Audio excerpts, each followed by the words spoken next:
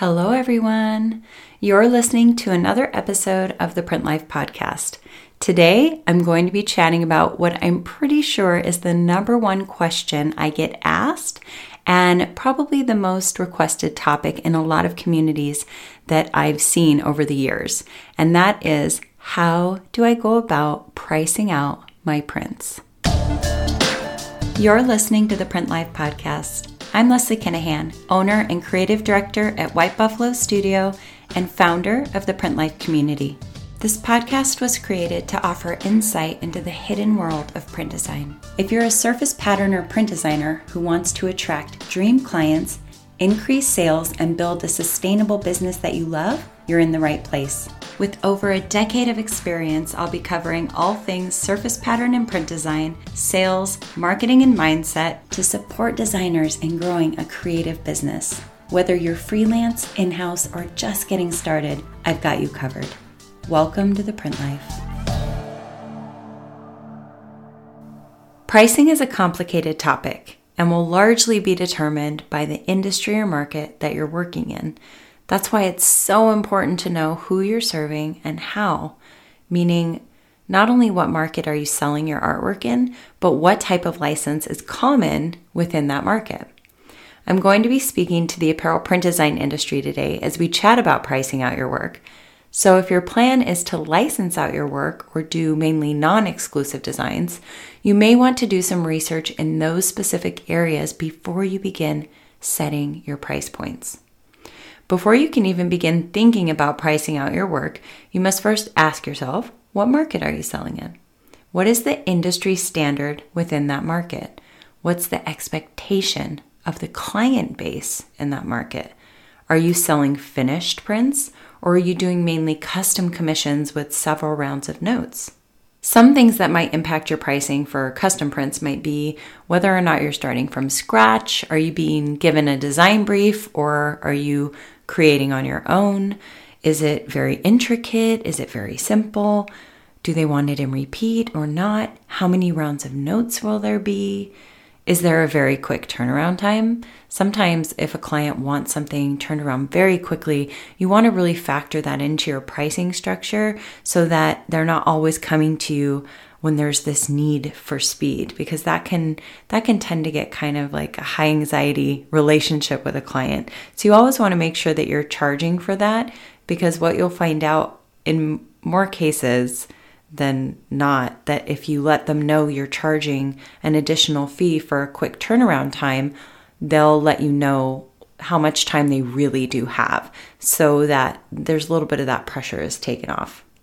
It can be super beneficial to have a rate sheet in place before you begin negotiating with clients for custom work, because all of those little things that might pop up that are beyond the scope of the original project will always be there in front of them because you gave it to them from the start. No hidden surprises, no secrets. It's not a mystery, so that if they come to you and say, I know we already went through our 3 rounds of notes, but we'd really like to make these changes, you can say, well, my hourly rate's on the rate sheet. Let me know how you'd like to proceed.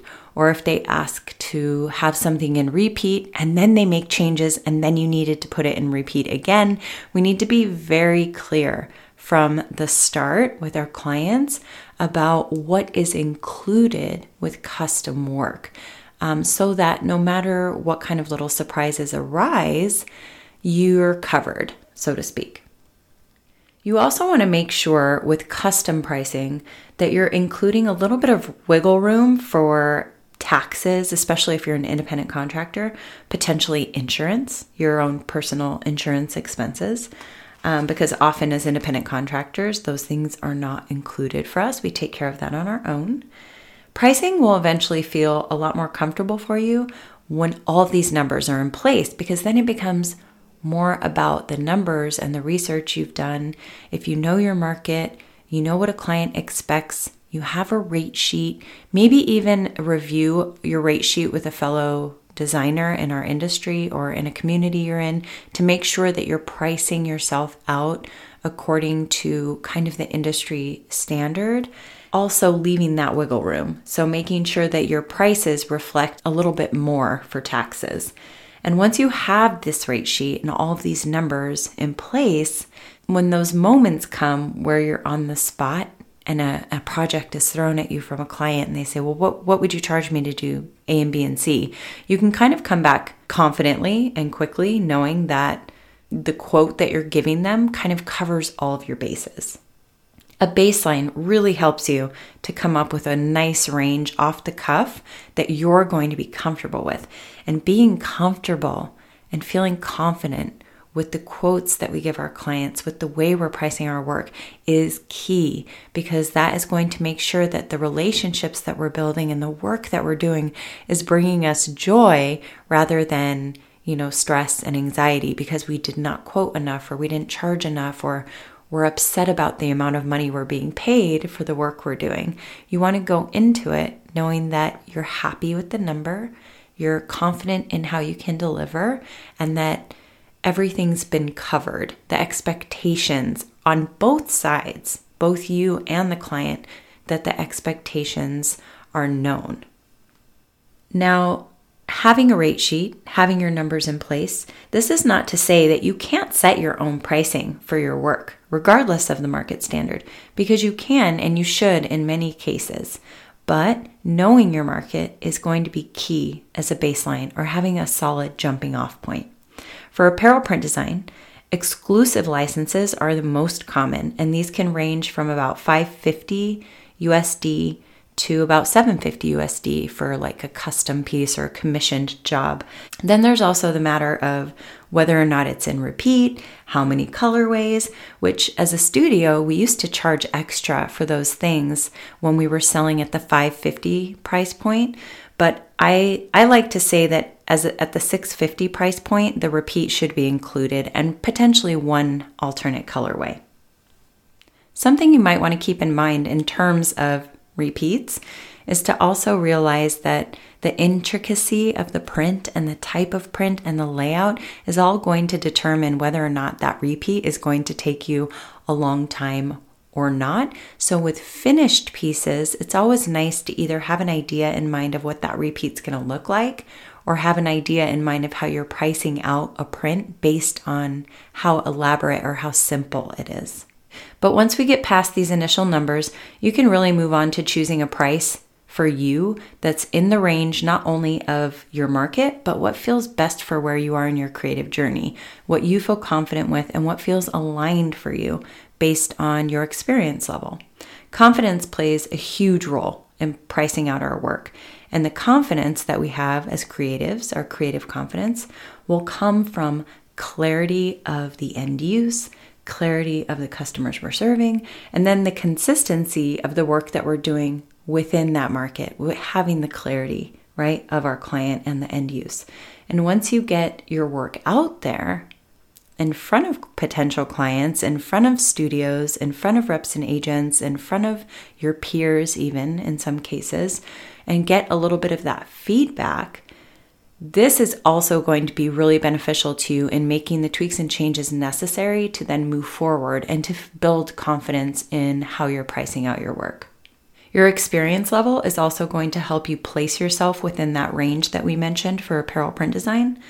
And your experience level is also going to give you that little boost of confidence in putting that price tag on your work, what you deliver, the experience you offer, the experience the client gets from working with you. If you're a seasoned designer, maybe your eye is very trained for color, for layout, and you're charging on the higher end because you're a specialist in your niche. You set your own prices. You're not just going off of the going rate. This is something that's available to you as you become a specialist in your niche, as you become training your eye, as you become better at layout, as you become better at color. On the flip side, if you're newer in the industry, you can always ask yourself, what is the value of this opportunity? Let's say it's with a client for custom piece. If the value of the opportunity is there, you're getting your foot in the door, you may lean toward the lower end of that range in exchange for the value of the experience, in exchange for the opportunity that is being provided to you. I've often taken a lower rate just to get my foot in the door. And whether or not you're experienced or you're newer in the industry, you may also take a little bit of a lower rate on the spectrum that I gave, not anything under that, but you may take on the lower end of that range if they're going to be a repeat client, because we need to consider, as designers, as freelancers, as studios, we must consider the lifetime value of the client, not just the one-off design that we're selling, not just the one-off experience or the one-off paycheck, but what's the lifetime value of this client? Are they going to be coming back to me again and again? Are they going to continue to come back to me project after project? And if they do so, then you can negotiate a lower rate for that client. Maybe they buy in bulk. Maybe they buy every other month and they're frequent buyers. This gives them a larger overall value to you. So taking a lower rate might feel okay for you. But again, it has to feel aligned for you and where you are in your journey. It's not always just about the going rate. I want to use an example here that my husband mentioned once that I thought was pretty good. No matter what brand or what store you go into, milk is roughly the same price point at every store, every brand. But if you want organic milk, you might pay a bit more because you want organic. If you want that fancy raw milk that's in the glass bottle that has the cream at the top that we get every once in a while because it's like a nice treat, you're going to pay a little bit more for that. You may be willing to spend more for that if you're making like a nice dessert or you're having guests over and you want the good cream for the coffee. Whatever the case may be, when something seems to be unique or specialized or a little bit perceived higher value, such as being a specialist, you're able to charge over the going rate. You're able to charge a premium. But on the flip side of there being that standard where you can go above the line and below the line, ask yourself, if you were staring at two different bottles of milk, the same milk, and one was like really super cheap, would you question the value of it? Because most of the milk is the same price, and then there's this really super cheap milk sitting on the shelf. Wouldn't you wonder, like, is it bad? Is it good? Is it organic? What's the deal with the cows? Like there's all these questions that you may ask yourself because it's so cheap. So it's very tricky to go too low of a price point with your work because you may be not only undervaluing us as a whole and bringing the bar down in the industry, but your work may be perceived as perhaps not up to par. So you want to be careful of how low you're going. Would you buy the milk that's underpriced? Or would you be worried that perhaps there's something wrong with it? It's just something to think about that I found interesting. There is a standard and there's an expectation of the customer who's purchasing the milk, right? But even with something as simple as milk, branding and quality of the product are what is going to allow for the increase in price. You may even want to consider the niches of milk, such as oat milk, almond milk, and coconut milk. There's a market there for something that isn't quite milk. And that's where like branding and being specialized and choosing a market focus can really kind of allow you to cut through the noise and be your own thing and do your own thing and attract your unique clients that want specifically what you are, what you do, and what you provide. How specialized are you willing to go? Specialization is key in getting a premium price for your work. As we talk about money and pricing our work, it seems really important to touch on fear here because we often let fear push us to say yes to a job or a client or a price that is not quite aligned. Fear, hesitation, and doubt in the moment that you put your price out there on your work or out in the world. Sometimes it can even seem like the easiest thing to do is just charge what everyone else is charging, right? Or even to charge a little less. To think that if we give a better deal, that we'll get more clients. And something I want to challenge in terms of pricing out the competition is, do you really want to be the low price leader? Because the lower we go, the lower it will continue to go. And we must be mindful of paving the way for future artists and designers who want to make a living with their art, make a living selling their art. I feel like in order to do this at this time, at this very crucial time, I think, in our industry, we have to raise the bar. We have to set the stage for future designers and bust the myth of the starving artist, because it's all within our control at this moment. It's up to us to pull those prices up. It's up to us to say no when someone is not offering what we believe our work is worth or the value of what we're offering the client. If we collectively raise the bar will raise. If we continue to say yes to lower numbers, the bar will go down. And the lower we value our work, the lower we're valuing ourselves as artists, which isn't really speaking to allowing future designers to move forward on this path and make a living doing what we're doing. I read a book a long time ago that, in the simplest explanation I can give you, is you don't get what you don't ask for. So ask for what you want. Let your worth be known.